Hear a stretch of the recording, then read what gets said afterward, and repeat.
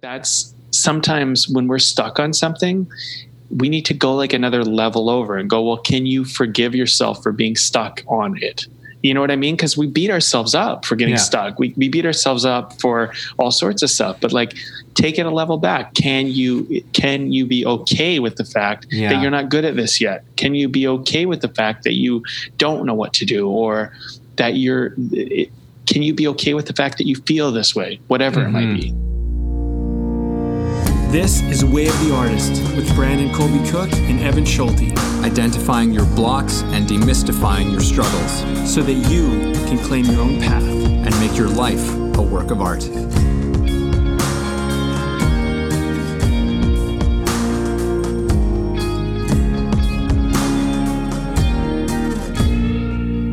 Oh, the big question that so many of us have been asking ourselves over these last weeks, approaching month time period for some of us, and man, that's a good question. And we thought, that's something for us to explore on many levels. Maybe we'll have some suggestions for everyone, and but maybe we'll just have some thoughts as to, just the importance of the question itself. So here we are again from quarantine land, coming to you. The new normal. The new normal. The new normal in a strange time. Yeah, it is what it is. What are you going to do? Things I always say. Especially in times like this. Yeah. Well, you want to reveal the title if people didn't read it? Oh, yes. Did I not even say it? Did I just play around with it? So, like, what the hell do I do with myself? Yeah. So, well, take it away. Yeah. Well, I don't know. I mean, I don't know what to do with myself. But that's the funny thing. I'm not actually fully in isolation yet. Although I had a little taste of it. But I've been in kind of like isolation before, in the sense that I isolated myself from the general public. Yeah. And just did that before there was a virus, as just kind of a process of reevaluating my life and reevaluating who I was as a person. I also went through a stage in my life where I went from being very, very busy to really having total free time when I was younger. I was going to university. I had a full course load. I had a job, which took out a good portion of time. I was in acting class, which took up a great portion of time. I was also auditioning. I was making movies. I was writing scripts. And I wasn't just doing university. I was studying my regular course load. And then I bought all the books in the film program, even though I wasn't in it. And I was reading those on top of that. So my days were packed. Like every ounce of every bit of life was just filled. And I remember thinking during that time, man, I just cannot wait until I'm out of school and my artist career is taken off and I can just write and make films. And then finally that happened. And for the first month or 3 months or something like that, when it did, it was like I really didn't do much of anything. I actually wrote less. I made less films. I mean, I just did way less. And then I woke up one morning and I was like, holy crap, I'm like wasting this opportunity. And I decided that like, if I don't do something now, this is all going away. And this thing that I wished for is never gonna I'm never gonna get a chance to so I started writing all the time. I drove down to Los Angeles. I went and got myself into acting classes down there. And I just did the things that I felt were in my desire. Right. So I know we can't necessarily leave right now. Like it's not really a good thing to do. And that's slowly catching on with everybody, but there's still other ways in which we can take this opportunity and apply ourselves and all of that. So I don't know. That's something that I have to kind of like throw into this, but I'm in the whole situation again myself in a sense, because even though my job is considered a necessity, the Joe job thing I'm doing right now, and it's good to like feel like I'm helping and contributing. when I get home, it's not like I'm going out to see anybody. It's not like anybody's getting together for drinks or coffee or a meal. Yeah. And I have that time on my own. So it's, what the hell do I do with myself? Is definitely, I'm going through the stages of that, like everybody. Yeah. And I mean, it's like, I've already seen lots of posts that people have been sharing about the sentiment of, oh, if I only had time, and and now it's like, well, now we have all the time in the world and you're still not doing it. That's not to run a guilt trip, but it is a fascinating thing that we find ourselves in, which is to suddenly have all of this time and all of these things that we've told ourselves that we want to do, and to be either not doing them or not taking action on them, or to be distracting ourselves. I mean, we have a billion distractions at our disposal, most of us, in like the Western world or Western developed countries, I guess. And, I do find that laziness has a ceiling, to kind of go back to one of our conversations that we had just in last week.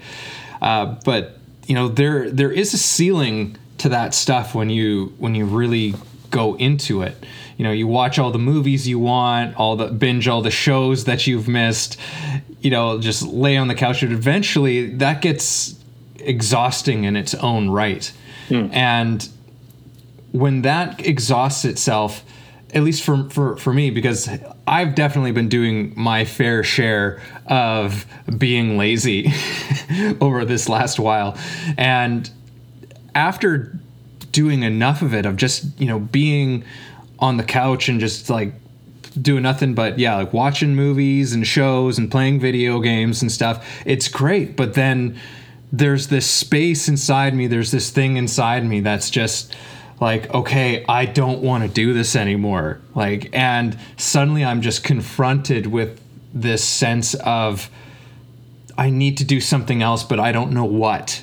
That's when the question comes up of like, what the hell do I do with myself? Because I don't even want to do the distracting things anymore. Mm-hmm. And it's a weird feeling. I don't know how to characterize it. It's almost a bit of a spooky, eerie, restless feeling that comes with it, because it's just like, you just don't even want to watch another movie. You don't want to watch another show. You're just restless. And it's like, what the hell do you even do with that thing? Mm-hmm. When sort of the stuff that's normally there to just occupy you is no longer fulfilling you in a way that it once was. And it's a really cool and interesting thing, I think, that happens, because it puts us into confronting a part of ourselves and facing a part of ourselves that we don't often have the opportunity to do so. Mm-hmm. I think what's good for anybody who is been in the arts or is in the arts to some degree, you've developed an outlet already, and that gives you a huge advantage during this time. Like, if you're a musician, you play your instrument, right? Or you sing, or you do what you need to do, work on your computer to create your beats.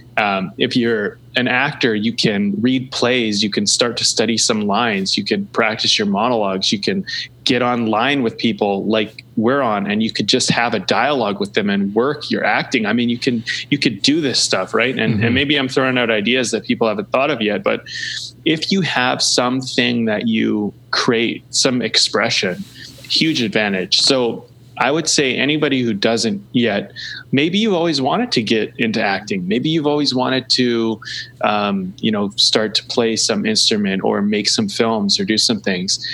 There's lots of opportunity. And if the next question comes up, like, well, how do I do that?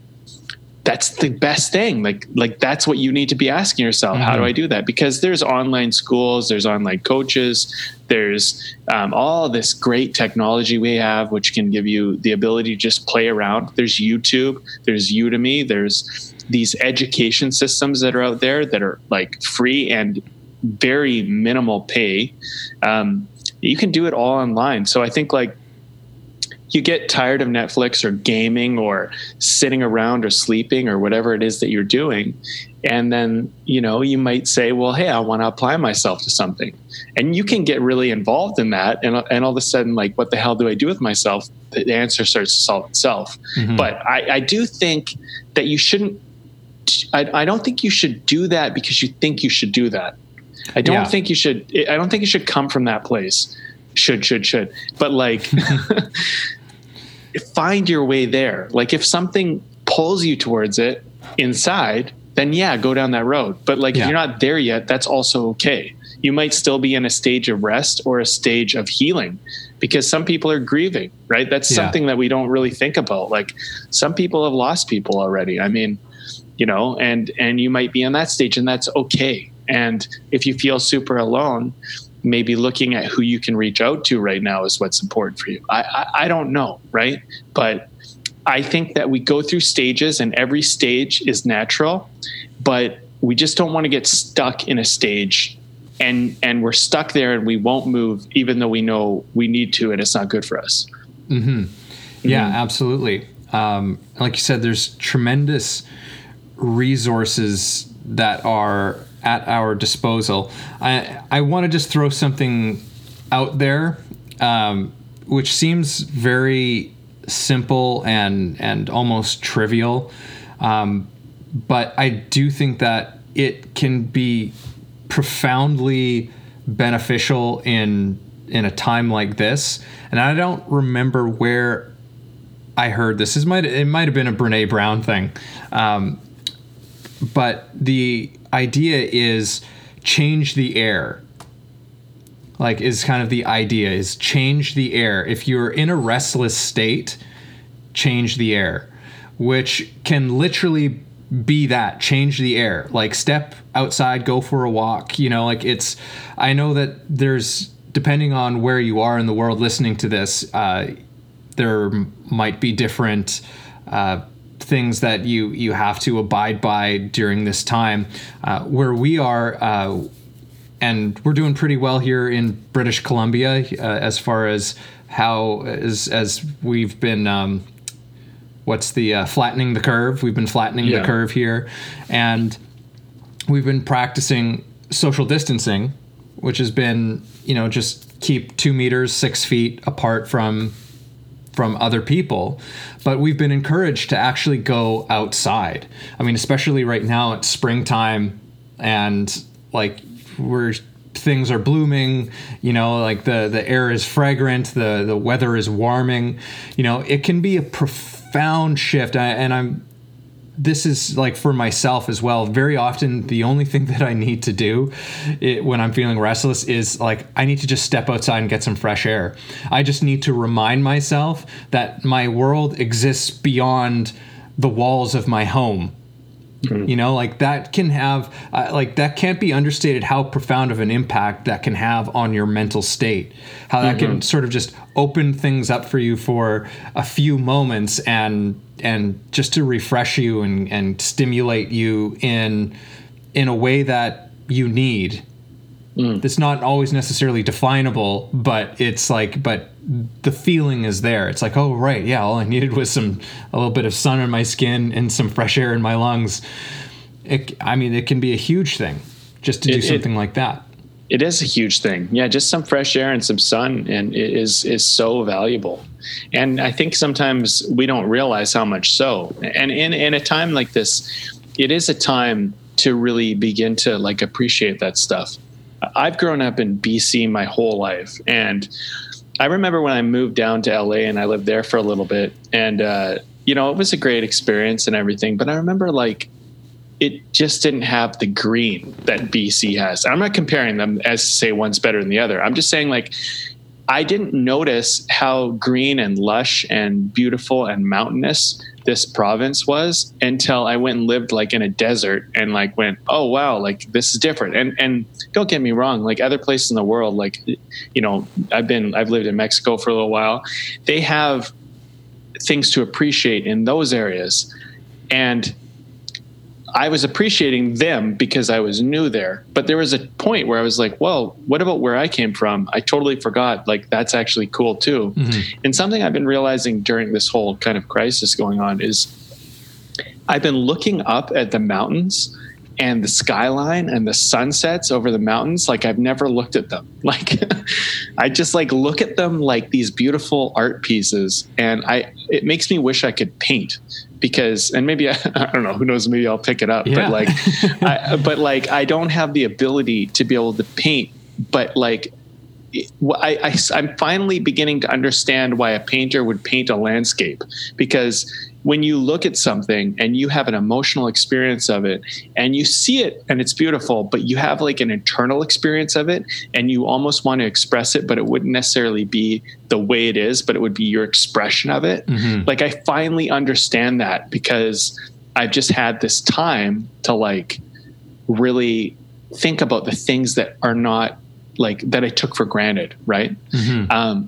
And I do think that taking things for granted, I don't think you should beat yourself up for that, because like I think part of life is taking always something for granted. I think that's just how we do life, and you're always going to do it. But it's when you realize you're taking something for granted and you appreciate it all over again, that can be such a cool thing. And I think like in this time of what the hell do you do with yourself, maybe look at something you took for granted and like maybe find your appreciation for it again, because there's all these cool things I think you can discover. Yeah. But that was just one for me that came up recently. Yeah. You know, it's like in many ways, it's a situation of being struck by things. And I've been finding over these last few weeks that that's something that has been happening in very interesting and unique ways. Like you're saying, like things that you notice you take for granted, and it's not even necessarily like it's just suddenly there's something that's happening or something that I'm seeing that just, you know, you're struck with it. And I think in a time like this, those are important things to acknowledge. You know, to don't discount those feelings, even in the space of. Because in many ways, the question that spurred off this whole conversation is like, what the hell do I do with myself? You know, that's being struck by something, you know, in a quite a profound way. And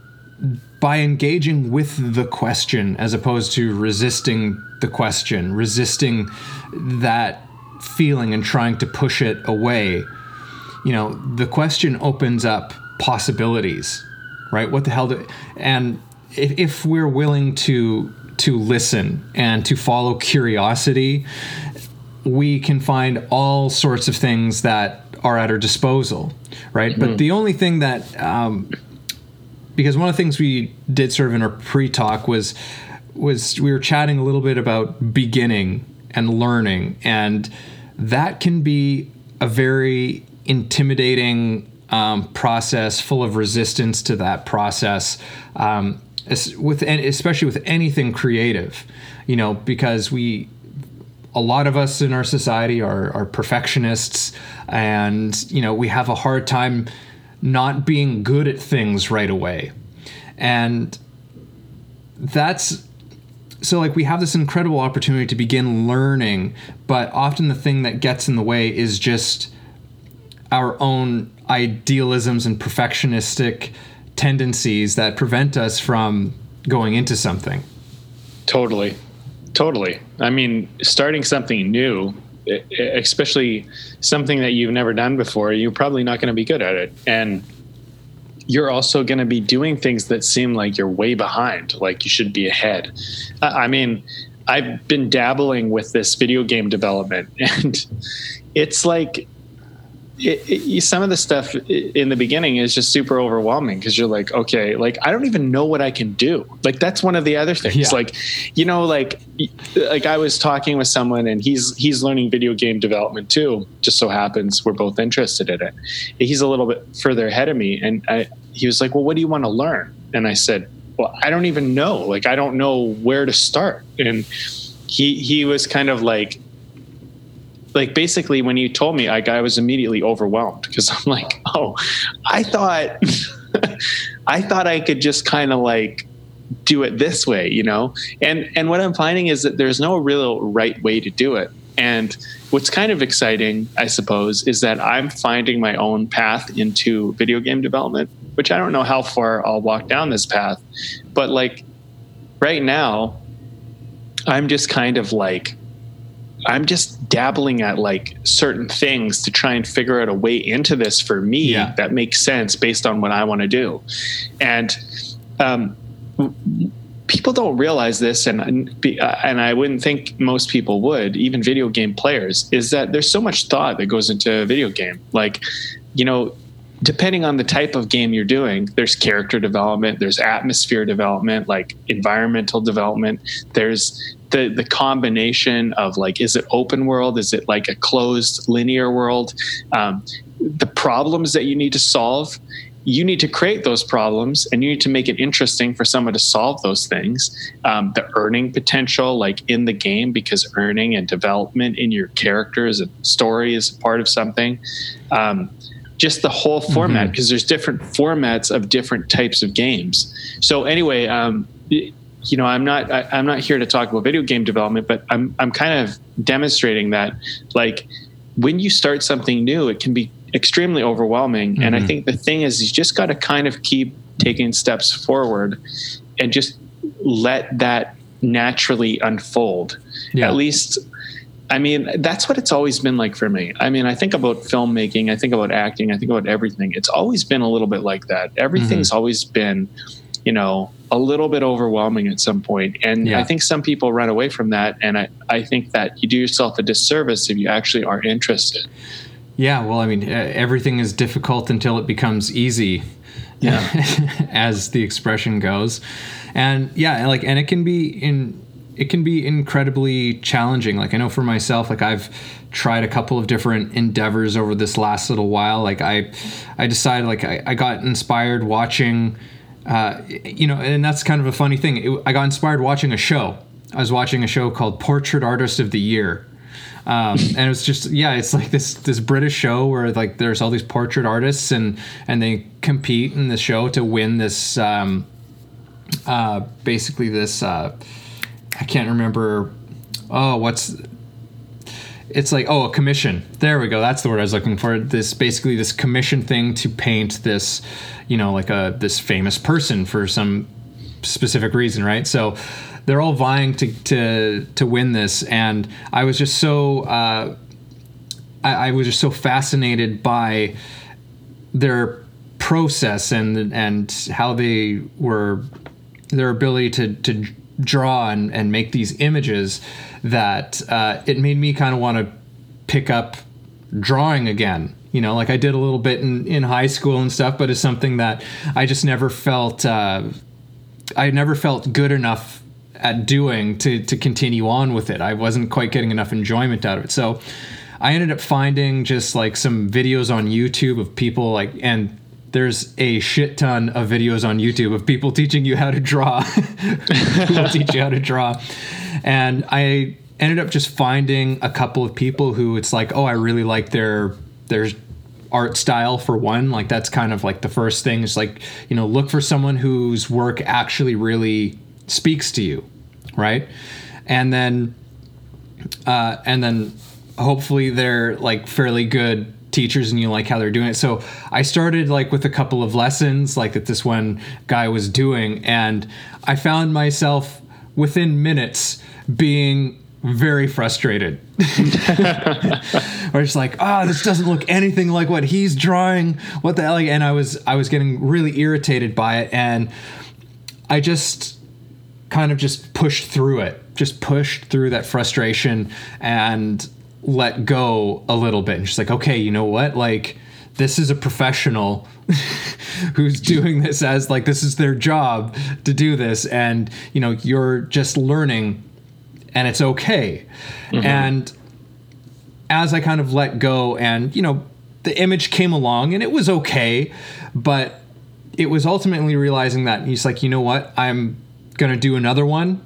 And the next one's going to be better and I did another one. I did another drawing and I started using the principles and some of the techniques that he used in the lesson, and I just did my own drawing completely. And by doing that, I realized, I'm like, oh, I actually learned how to do this and this and this and this that I never knew how to do before.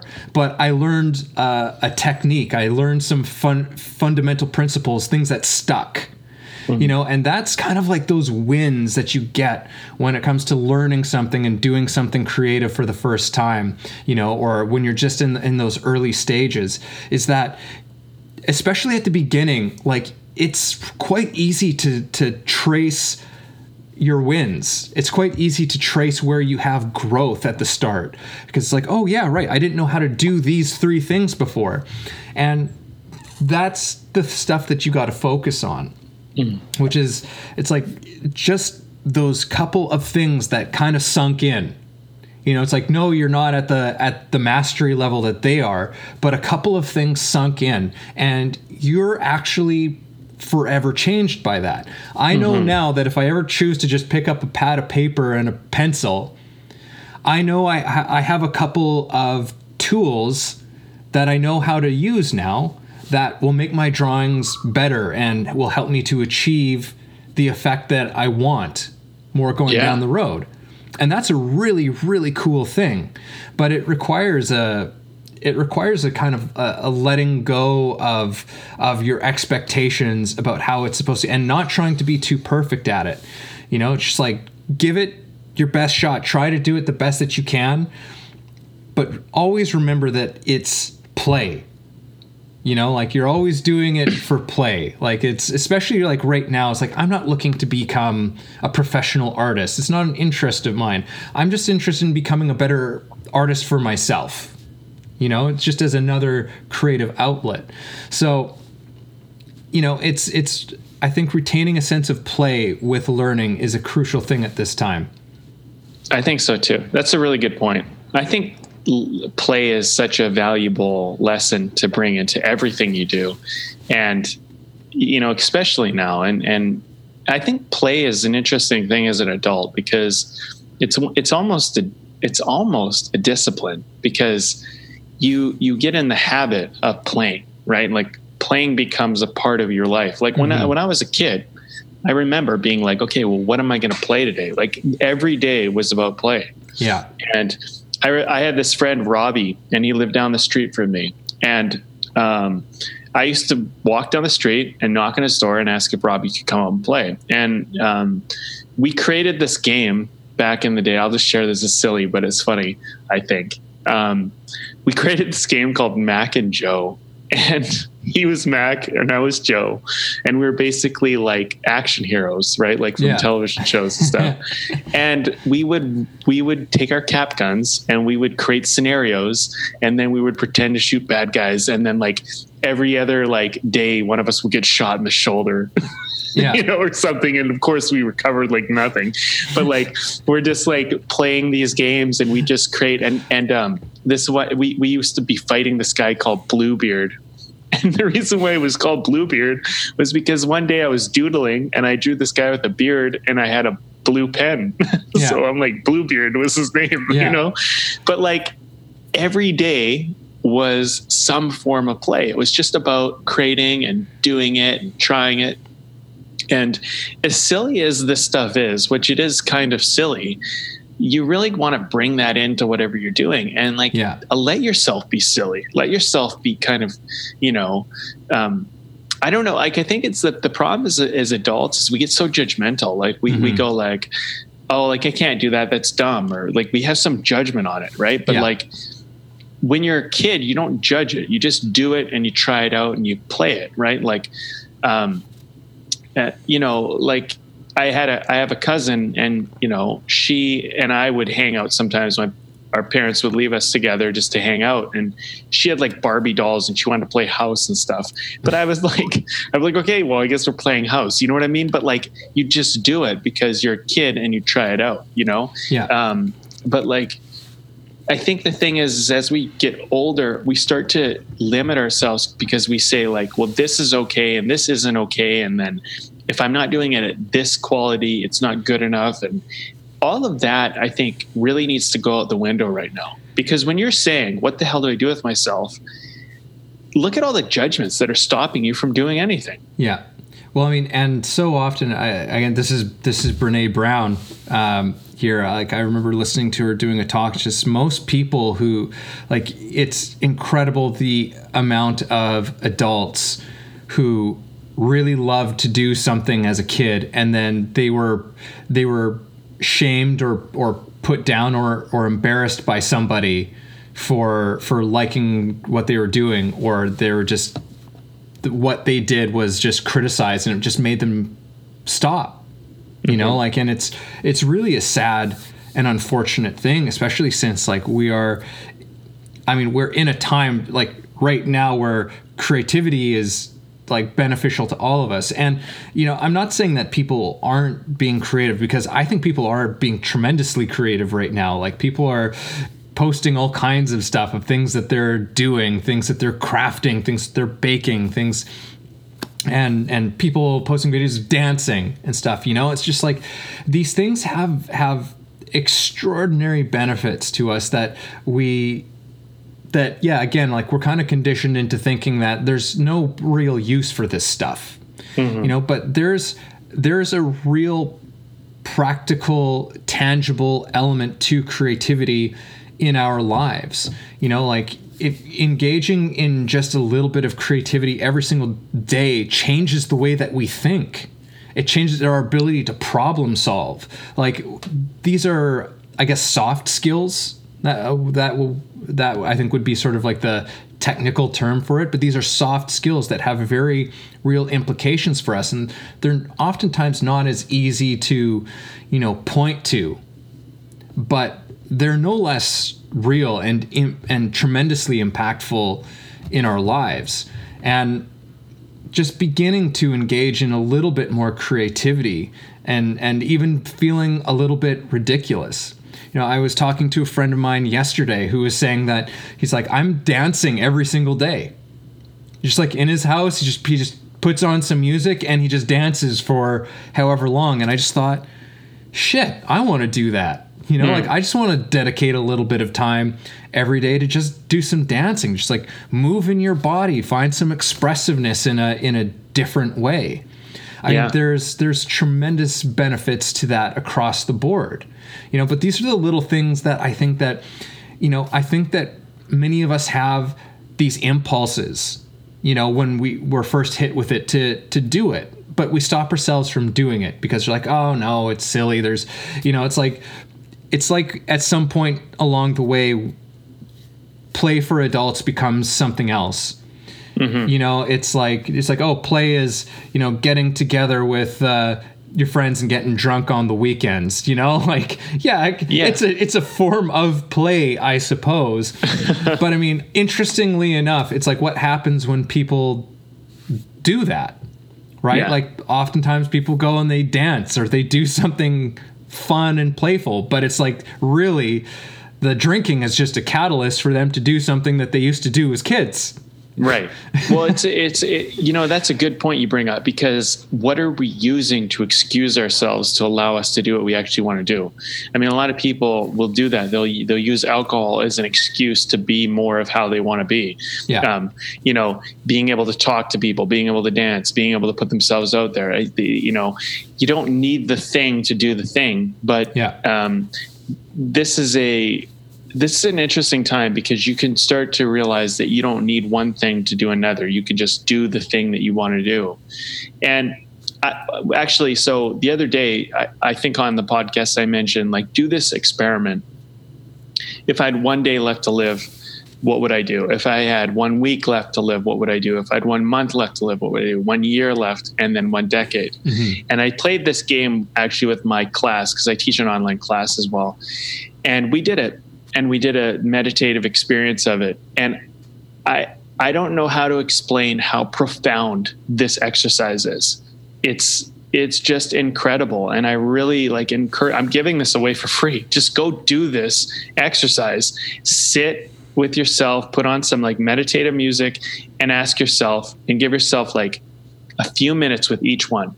and just ask yourselves, what would I do in a day? What will I do in a week? What will I do in a month? What would I do in a year? What would I do in 10 years if I was to die at that point? And what you'll find is like your day one will be like very immediate stuff. It'll be like, well, I do this, and because you're in a rush to try and do the most important things that need to happen now.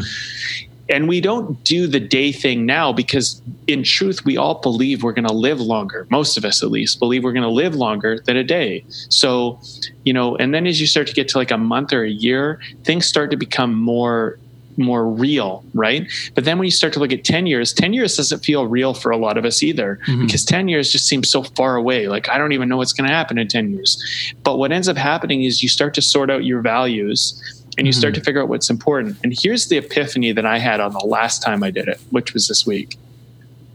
Not giving a fuck what people think of me was the big realization that I had, because I thought to myself, if I'm going to die, why do I care what you think of me? I don't. Because if you're going to try to limit my life and I only have this amount of time to live, then I don't give a fuck what you think. You know what I mean? And I wish that for everybody to have that awareness, because stop giving a shit about what other people think of you and do the thing that you want to do. And, like, granted, this virus thing, most of us are probably going to be okay, but this is a very real threat. And it's a great time for you to go, okay, if this is the time that I have left to live, what are you going to bring forth in your life? And I know I'm on my soapbox here a little, but like, I'm telling you, this exercise is one of those things that can change the paradigm of your life. Yeah. Because you might have been doing things that are important for somebody else, and now finally you can do something that's important for you. Yeah, no, I think that's a very it's a very powerful thing that you're bringing up, because those questions, if you really engage with them honestly and with attention and time, are things that can, like you said, reveal to you what really matters, what has meaning, what you really actually value. And those things can be tremendously powerful self-knowledge that propels you through your blocks and your resistances to creating, because it connects you with that space that's within each of us, where that's kind of that challenging, rebellious nature of just like, well, what, am I not going to do this? Because this is what I this is what I give a shit about, and of course I'm going to do it. And very often what comes with that is that sense of like, I don't care what anybody thinks of me, right? And the interesting thing is that like we often find that there's actually never been anybody who is stopping us from doing anything. In fact, that we've got all kinds of supporters and people who are in our corner to support us through it. I mean, it's not always to be expected, and you can definitely expect that there are going to be the trolls and whoever who are just going to shit on anything, but that's not your business at the end of the day, right? But so often the stories that we tell ourselves of that are in some way, shape, or form related to this notion of, well, what will people think? Will people think I'm stupid? People are going to think my stuff is shit. People are going to think blah, blah, blah, blah, blah, blah, blah. We often find that when we begin and commence and actually take action on these things, is that those things don't even exist. Those, like, or at least not in the way that we thought they were going to be, and that these are just made up voices in our heads. There's our own self-judgment about it, and there was never anybody else, and it was just us the whole time. I personally, I think that the turning point for a human being into like at least a form of self-awareness, or if you want to be really woo-woo and call it awakening, is realizing that every judgment that you think people are doing of you is really you doing of yourself.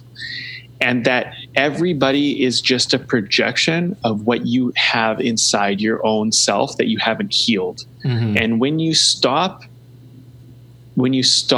letting your internal projection of yourself dictate your external projection, your let's say your corrupted internal projection, stop your external expression, then you become free.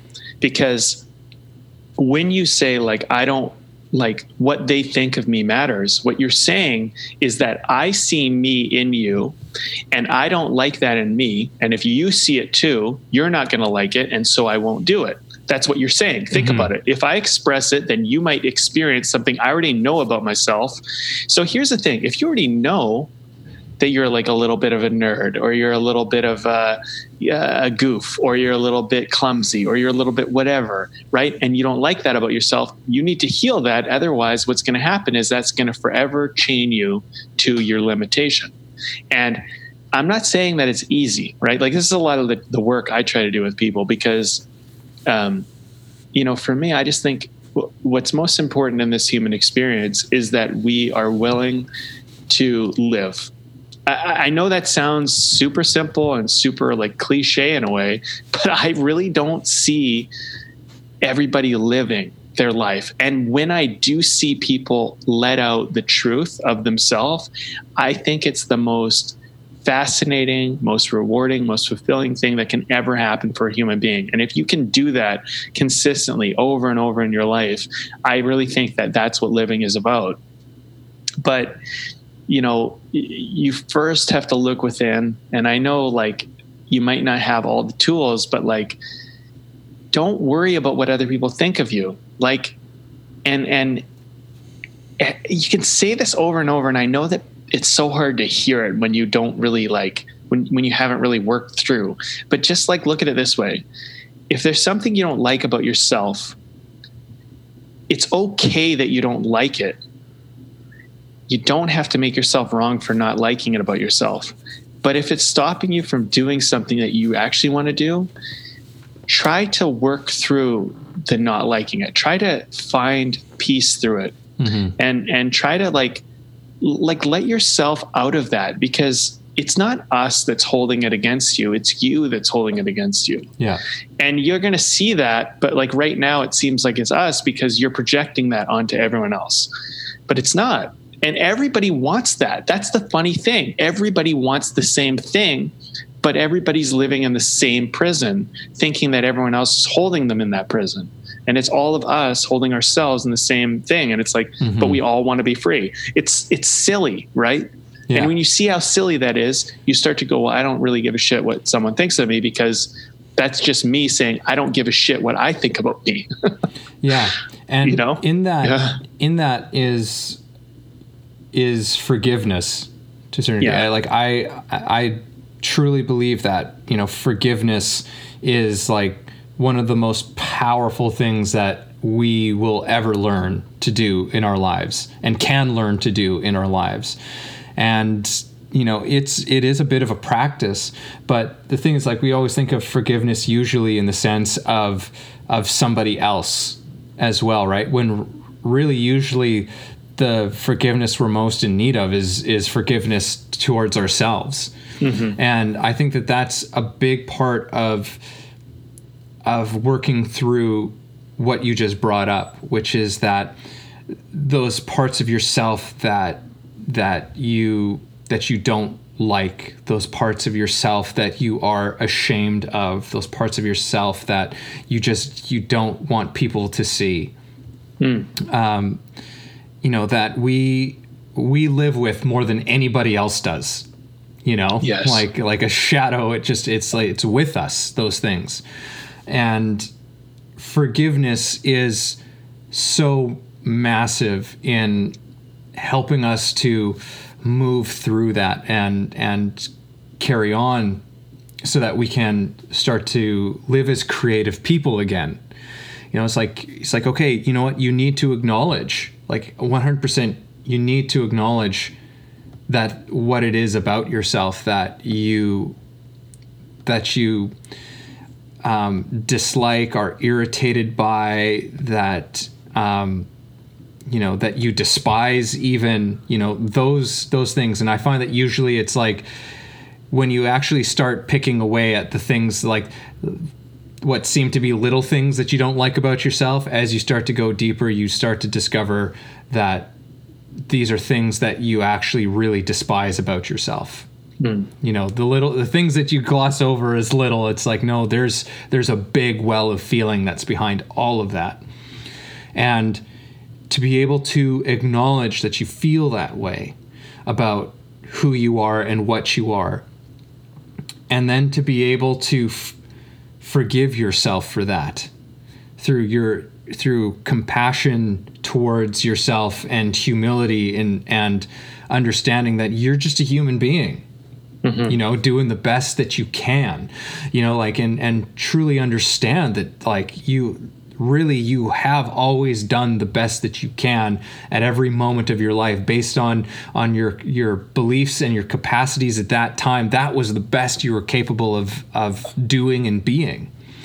And there's some room in there to find forgiveness for yourself. And as an offshoot, you become a better human, like you become, or even more human. I don't want to say a better human. You become more of a human being through that process, because your ability to acknowledge that within yourself is directly correlates to your ability to see that in others as well, and to have more compassion for others in your life. And in general, this leads to a greater sense of well-being, in life.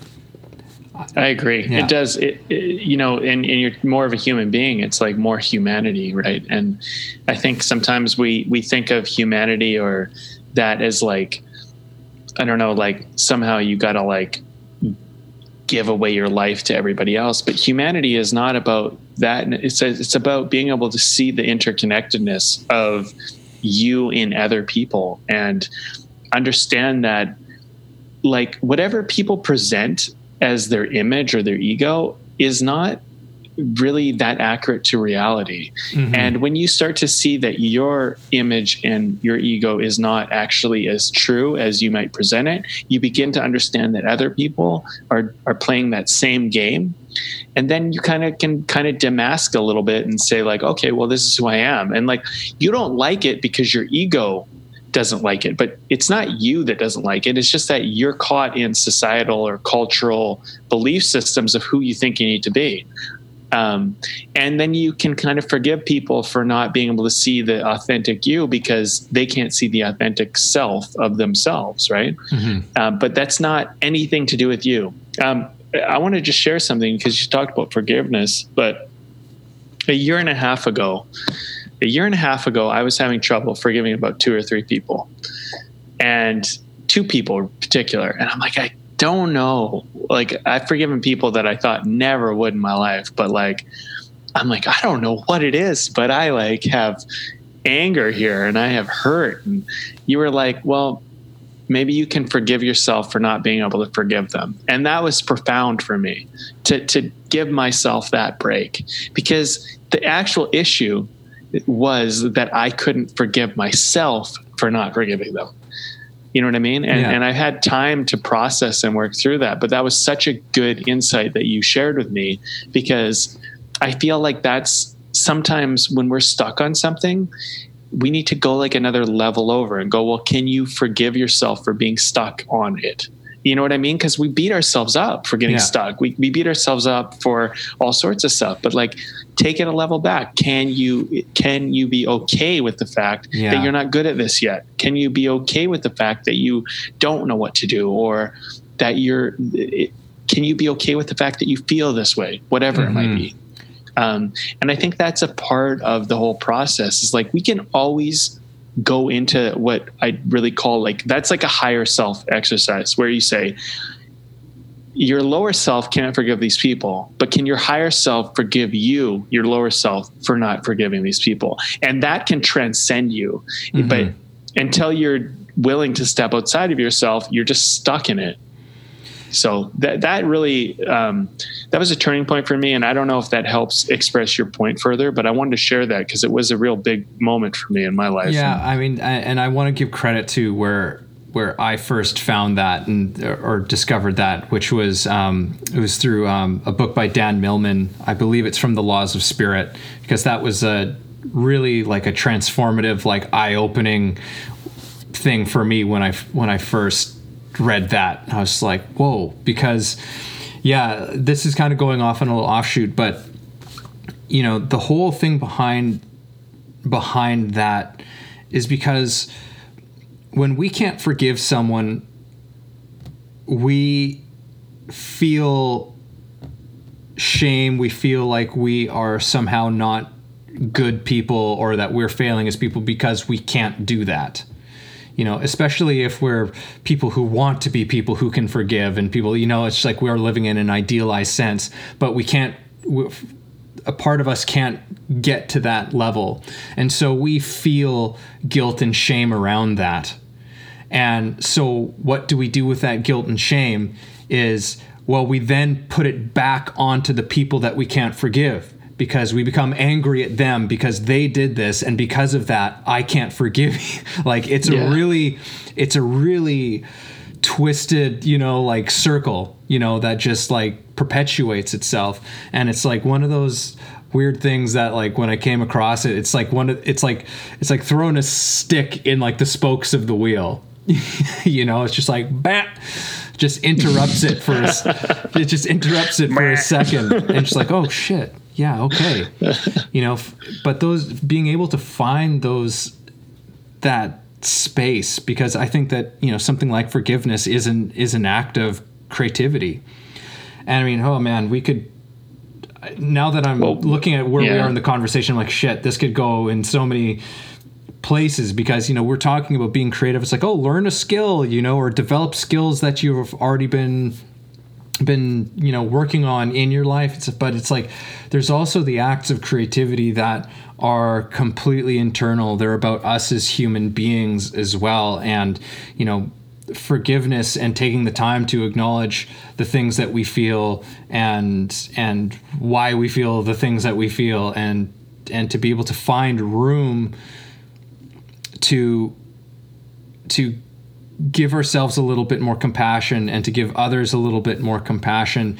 These are all equally and if not more important creative acts that we can engage in at this time.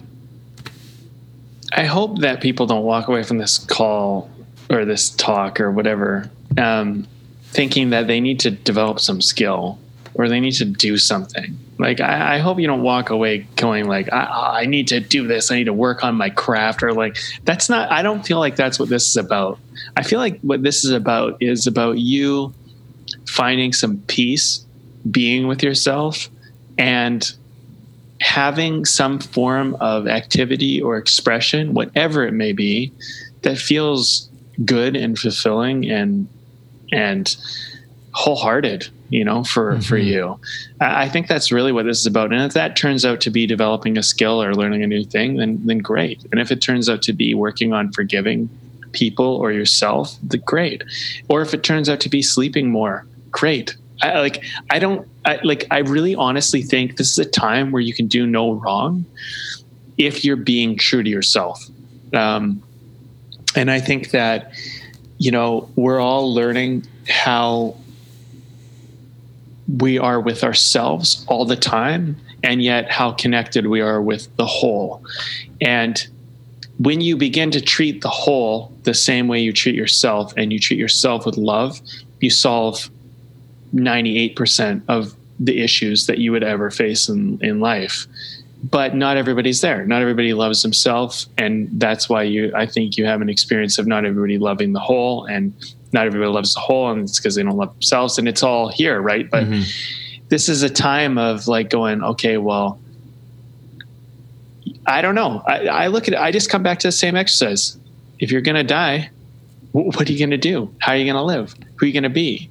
You know, and I feel like maybe, sure, a lot of our calls come back to this, a lot of our talks. I say call because we're not even in the same room, but I'm so used to it. But like a lot of our points come back down to the same thing, is like just you building a strong relationship with yourself and then letting your life come out of that. And I think when we have an ego relationship with ourselves, with an image of who we're supposed to be, and we don't like it, and so we're trying to pretend to be something we're not, that's an unhealthy relationship with yourself.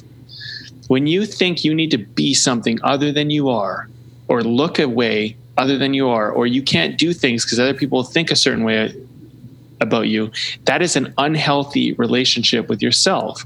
And I think this is all about, how do we get, how do we share the concept of, and I didn't realize at the beginning, but how do we share the concept of having a healthy relationship with yourself? And then whatever you do with that, I mean, it answers itself. There is no right thing to do or wrong thing to do. But when you have ego and you have a bad relationship with yourself, or abusive one, then you what you do might be abusive because you have an abusive relationship with yourself. I mean, it all comes back to you. Yeah, no, it's so interesting, and it seems so obvious now that we're covering this ground, that the question of what the hell do I do with myself is at its foundation. It's a question of getting to know yourself. Really, get to know you, getting to know you, and once you get the real you, the authentic you, and once you get to know that part of you, then what to do is less of a question. What to do becomes a little bit more clear. Totally. It's funny how these conversations go, because we don't really know what's going to happen and what we're going to uncover, but I'm definitely walking away with an awareness that my internal self relationship is an expression of what I'm doing and how I'm doing everything I'm doing.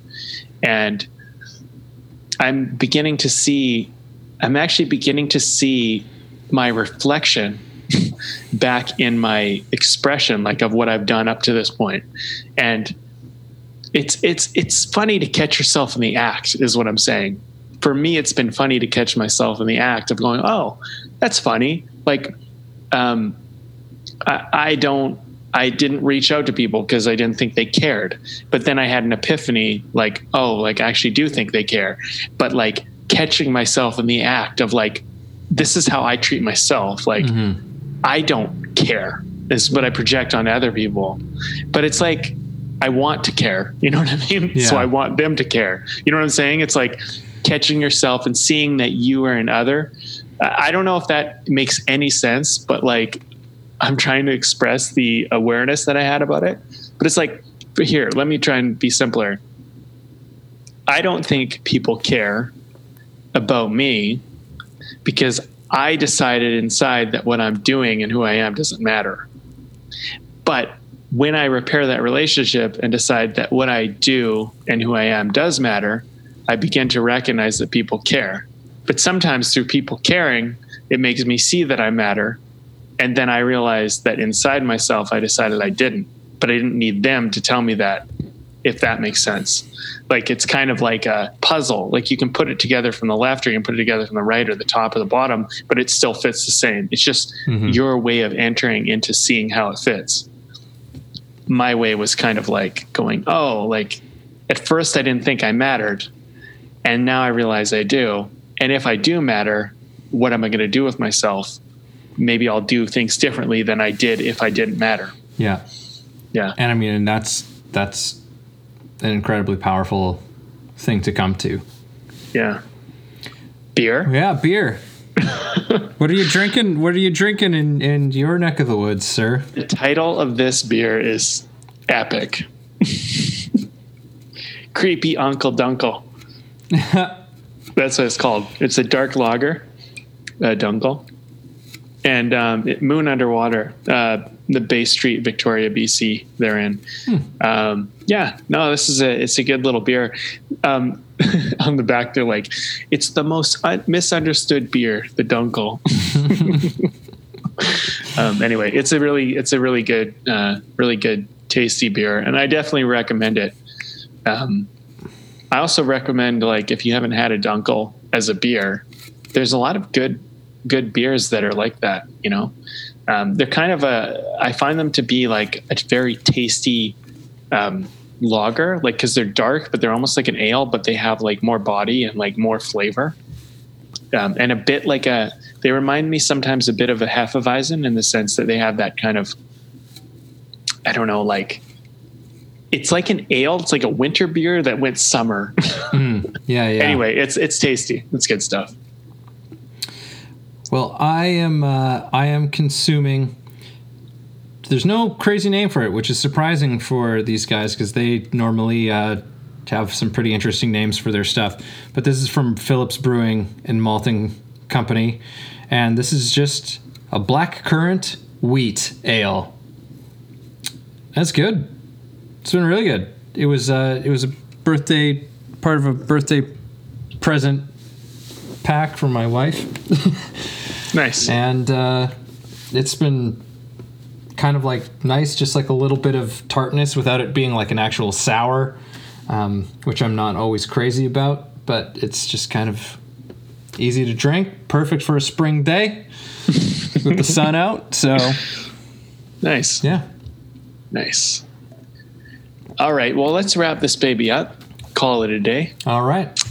I mean, for the most part, I said my point. So, I mean, maybe I'll just summarize. I think that what we came to in this conversation was, when asking the question, what the hell do I do with myself? If you look inside and you see what you don't allow yourself to do, what you actually truthfully want to do, and you can decide that the thing that stops you from doing this thing matters less than doing it, I think that is really where your answers are going to come from. Getting there, making that happen for yourself, it's probably a little bit more difficult than just saying, like, this is what you need to do. But I just go back to that exercise. If you had one day left to live, what would you do? Mm-hmm. 1 week left to live, what would you do? 1 month left to live, what would you do? 1 decade left, what would you do? And here's the last thing I'll leave everybody with, because I said that so many times. After you've done the 10 years and not before, imagine after 10 years, you did everything you possibly dreamed of in those 10 years, everything on your bucket list, every single thing. Then ask yourself, what would I do for the next 10 years? And you're going to come up with some really cool shit. I will, yes, secondly, I will encourage everybody to go and do exactly as you said. And I'll just reiterate, in this time, it's really about finding the ways to give yourself the freedom to express and to create, to, like you're saying, really getting to know who we really are, taking that opportunity, because that's going to dictate and inform so much of what it is that we choose to do. But so much of this, I'm realizing, is really about freedom. Is where are we sort of imprisoning ourselves? Where are we putting limits on ourselves? What are the stories we are telling ourselves? What are the limiting things that we are telling to ourselves that get in the way of us just being free to create and to play like we just so naturally did as when we were kids, like that. I don't think that space is unavailable to us as adults anymore. I think that we can absolutely bring that back into our lives, and now is an amazing, perfect time to do that. So what is it that you need to do to feel free and to feel safe, to just let yourself be and to let yourself create and express? What are those things? Start with the questions that Brandon asked you and see where you go from there.